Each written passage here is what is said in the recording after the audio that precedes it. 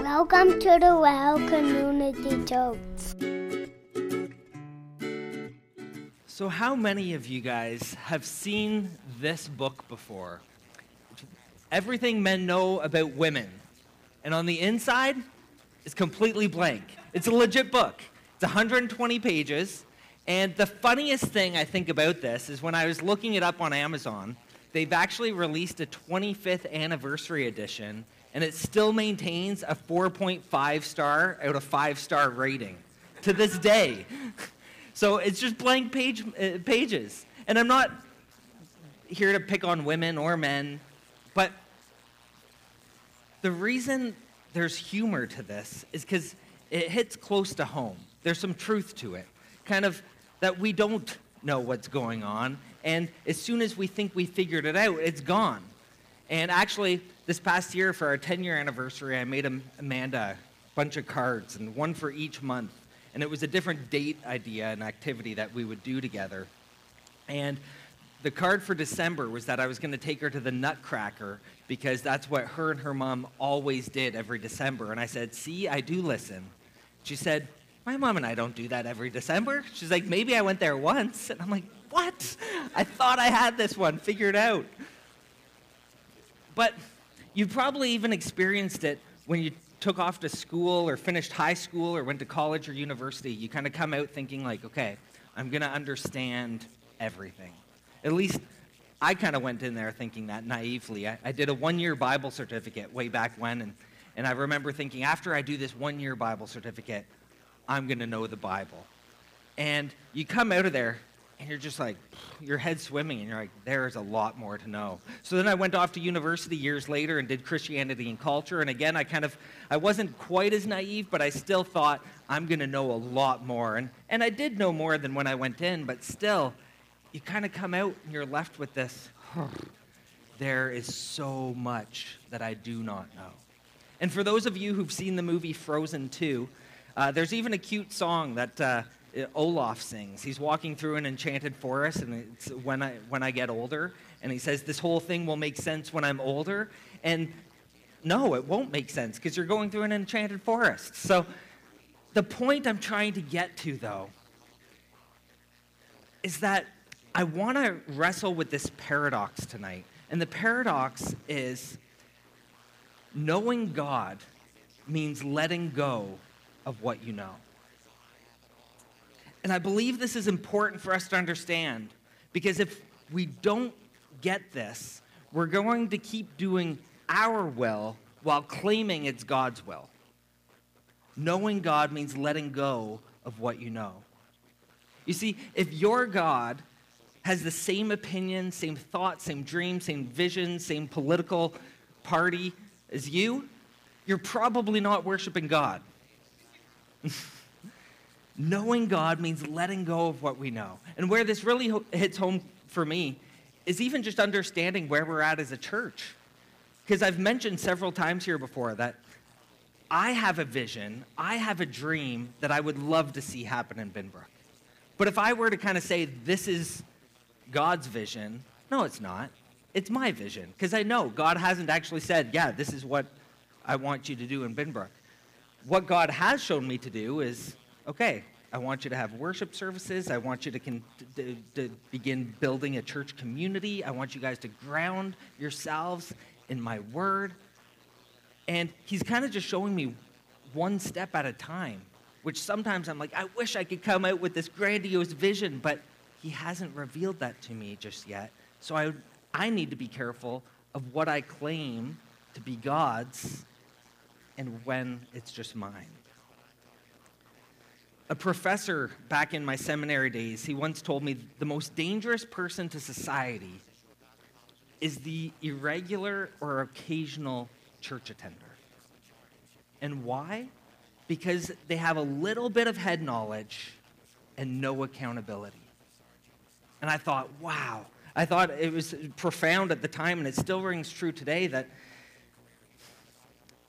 we can get this little bit of knowledge and we can kind of run with it. And when we're disconnected from the body, from our brothers and sisters and other believers, and we have no accountability, we can do a lot of damage with that little bit of knowledge. So again, knowing God means letting go of what we know. And as we looked at last week, I believe this is why Jesus told the disciples to wait in Jerusalem until they received the power of the Holy Spirit, because he knew that the disciples would be tempted to go out and start spreading the news of Jesus' resurrection and ascension and that this new kingdom's coming without fully knowing God, without fully understanding his will and what he had in store. And that's why they even asked him questions. Is the time come now to restore Israel, to kind of claim our nationalism? And he's saying, wait in Jerusalem for the power of the Holy Spirit. The disciples, too, had to learn that knowing God meant letting go of what they knew or what they understood. So how do we do this? How did they do this? And it begins, I believe, with our posture, a posture of humility, surrender, and obedience. Even humility is another example where you kind of, as soon as you know you have it, it's gone. Imagine writing it down on your resume, I excel with humility, and like, what? But it begins with this posture of humility, of surrender, open hands, and then obedience. And we need to have an open-mindedness, an open-handedness with God, because I believe as soon as we kind of tighten our grip and we say, this is what God wants, we've suddenly put God in a box. And as we'll see time and time again, God is so much bigger than any box we can put him in. And in Acts, we have God beginning something new, and you and I are invited to participate. So if you have your Bibles, feel free to flip with me to Acts chapter 1. And we're going to be starting in verse 9, and it's going to be on the screen behind me as well.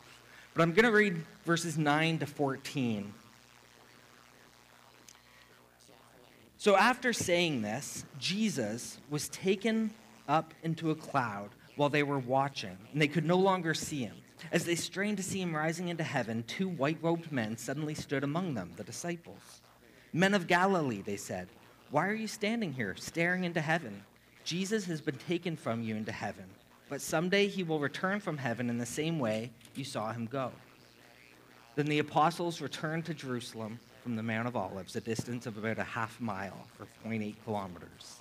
When they arrived, they went up to the upstairs room of the house where they were staying. Here are the names of those who were present: Peter, John, James, Andrew, Philip, Thomas, Bartholomew, Matthew, James, son of Alphaeus, Simon the Zealot, and Judas, son of James, not to be confused with Judas Iscariot.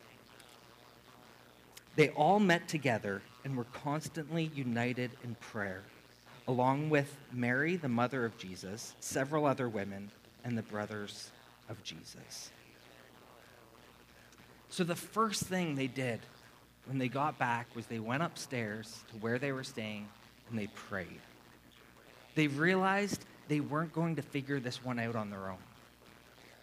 However, in order to understand the power of prayer, I want to do a little bit of overlap with where I was last week, because I felt like I didn't fully articulate what I was wanting to as it relates to the ascension. So in verse 9, it says that Jesus was taken up into a cloud and that they could no longer see him. So first of all, the reality is this, that heaven in the Bible is God's space, and earth is our space.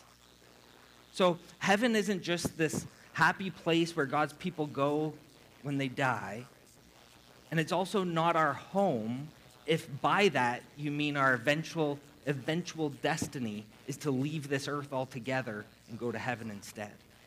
Now, this might be a new idea for you, because that's certainly not the tradition I was raised in. I was raised in such a way that I didn't understand why people would care for the earth, because I'm thinking this place is going to burn up anyways and we're getting out of here. But again, what you'll see time and time again in the Bible is God's plan is for a new heavens and new earth, but for them to be joined together in the once and for all renewal. It's about these two realities, this God space and our space actually coming together, being renewed, being joined together. And I think this is so important to understand, especially as we look at the importance of prayer, Because once we grasp that heaven isn't a location within our cosmos of space and time and matter, situated somewhere up in the sky that we can eventually get to if we build a big enough rocket ship, then we'll begin to understand that heaven and earth are two interlocking spheres of God's reality. And that Jesus is the first and so far only person who is fully at home in both. And I believe this should excite us for a time when everything will be renewed, that we actually get to participate in this renewing of all things as Jesus is bringing heaven and earth together, and we get to participate in his kingdom and in that renewal. So the point of this event and the explanation is to indicate that Jesus wasn't heading out somewhere beyond the moon or beyond Mars or wherever we might think, but he was entering God's space, God's dimension. So in the Old Testament, which the readers and the disciples of Acts would have picked up on, is that God was present with Israel in the cloud, in the pillar of cloud and fire as the people of Israel wandered throughout the desert, or the cloud and the smoke that filled the temple when God became suddenly present in a new way. So what's happening here is that Jesus has gone into God's dimension of reality, but he'll be back on the day when that dimension and our present one are brought together once and for all. And this is what we mean when we say that Jesus will come again, and we talk about the second coming. It's this togetherness. And it's a promise that covers all of Christian history, from then right up to today. But another thing that's happening, and this is my favorite part of what's happening, is that many of the original readers would have known that when a Roman emperor died, it had become kind of customary for someone to say that they saw their soul rising into heaven.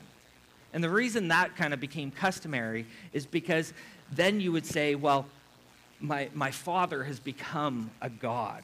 So then for you to be heir to the throne could kind of get to claim to be a son of God. You would say, well, my dad's soul went up into heaven, so he's become a god. Now I'm the son of God. But what Luke is doing here in such an amazing way is that he makes it clear that it's not Jesus' soul that ascended into heaven, but his whole renewed bodily complete self. He's pretty much making it known that Jesus is upstaging all of your Roman emperors. Because, yeah, their soul might have gone up. His body went up into God's dimension. And I believe that this is going to be a theme that we're going to continue to see again and again as we journey through Acts. That Jesus is the reality and that they're just a parody. So the importance of what the disciples are doing is that they're tapping into this heavenly reality through prayer. They're entering into God's space in worship and in prayer. And it's through prayer that these ordinary, messy, deeply human beings found that their story is bound up with the story of what Jesus is continuing to do and teach through the Holy Spirit in and through them. So from the ascension onwards, the story of Jesus' followers, including us, takes place in both dimensions. You see, it's through prayer and worship that we too can know, enjoy, and be energized by the life of heaven right here on earth. That's the power of prayer. I know sometimes we treat it like a gumball machine or the lucky rabbit's foot, but we actually get to tap in to this heavenly reality, to this other dimension. The power of the resurrection isn't just that it was a miracle that he came back to life, but also that Jesus was ushering in this new kingdom, a new reality, a new way of living for those who believe in him and who are filled with his Spirit.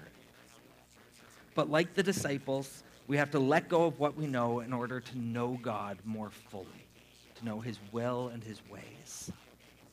So they knew in order to understand God that this thing that was happening, they needed to pray together. But then it goes on to show us what else they did.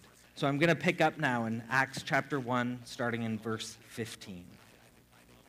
So it says, during this time, when about 120 believers were together in one place, Peter stood up and addressed them. Brothers, he said, the scriptures had to be fulfilled concerning Judas, who guided those who arrested Jesus. This was predicted long ago by the Holy Spirit, speaking through King David. Judas was one of us and shared in the ministry with us. Judas had bought a field with the money he received for his treachery.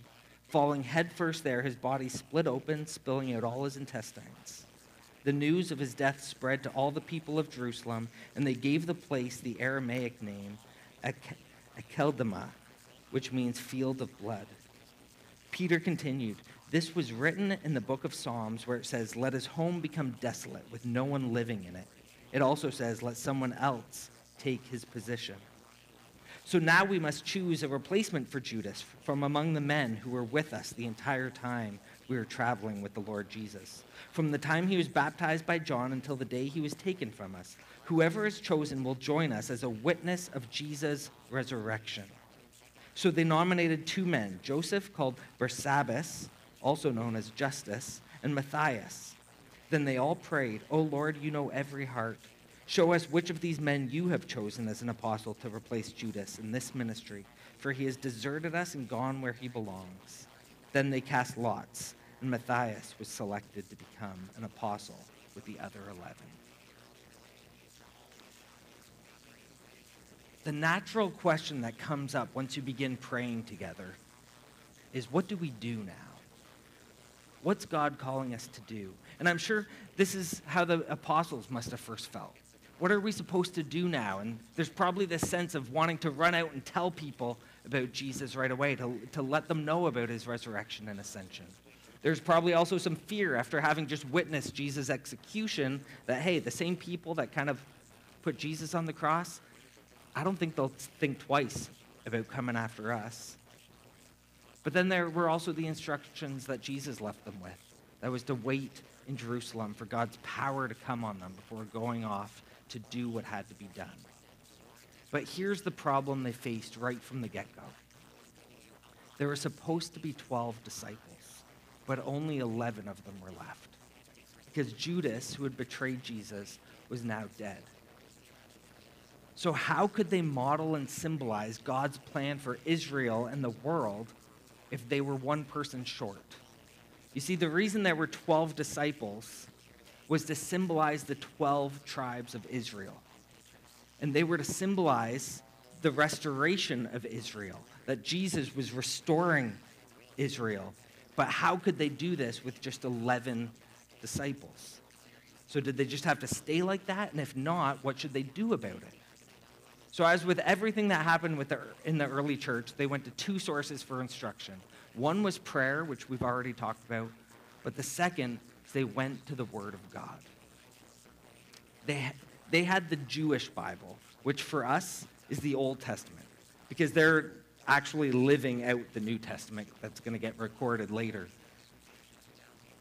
So they had the Jewish Bible, and they too understood it to be living and active. God breathed and inspired. It wasn't just a record of what God had said long ago, but it was this huge story revealing God's plan, his purposes, and full of signposts pointing forward.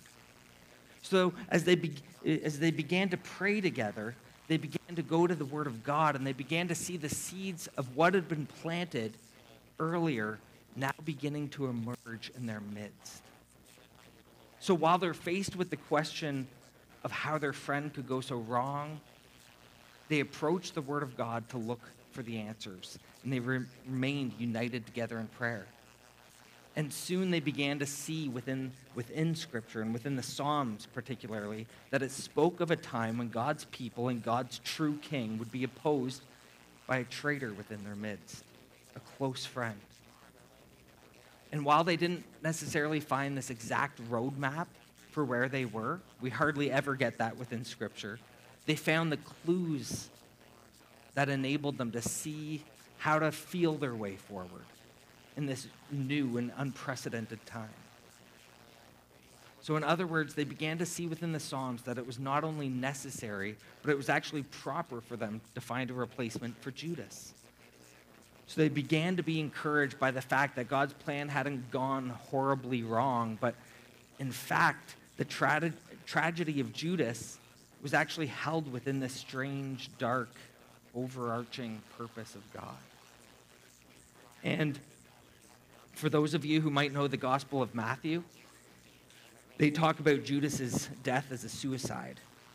But whether it was a suicide, as Matthew talks about, or whether it was the sudden violent onset of a fatal disease, as Luke suggests, the fact was that Judas was no longer among them. They didn't feel the need to tidy things up, and I don't think we need to go there either. But the bottom line was this. They could only make sense of this through a scriptural sense. As they sought to discern what their next steps were, they began to develop this scriptural, biblical sense of direction. And I believe that's the point that Luke wants us to grasp here. How are we anchoring ourselves in the Word of God, in Scripture, in order to find our way and our sense of direction in the world?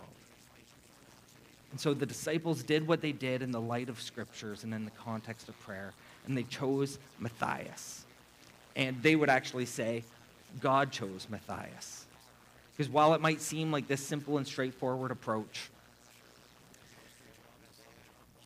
we shouldn't focus too much on that, because we'll see later on in Acts a major rift comes between them. I think what Luke is rather wanting us to focus on is the fact that God knows the heart of every person. So one last aspect of this passage that I don't want us to overlook is this. As they prayed and as they studied Scripture, they did it together. They gathered together.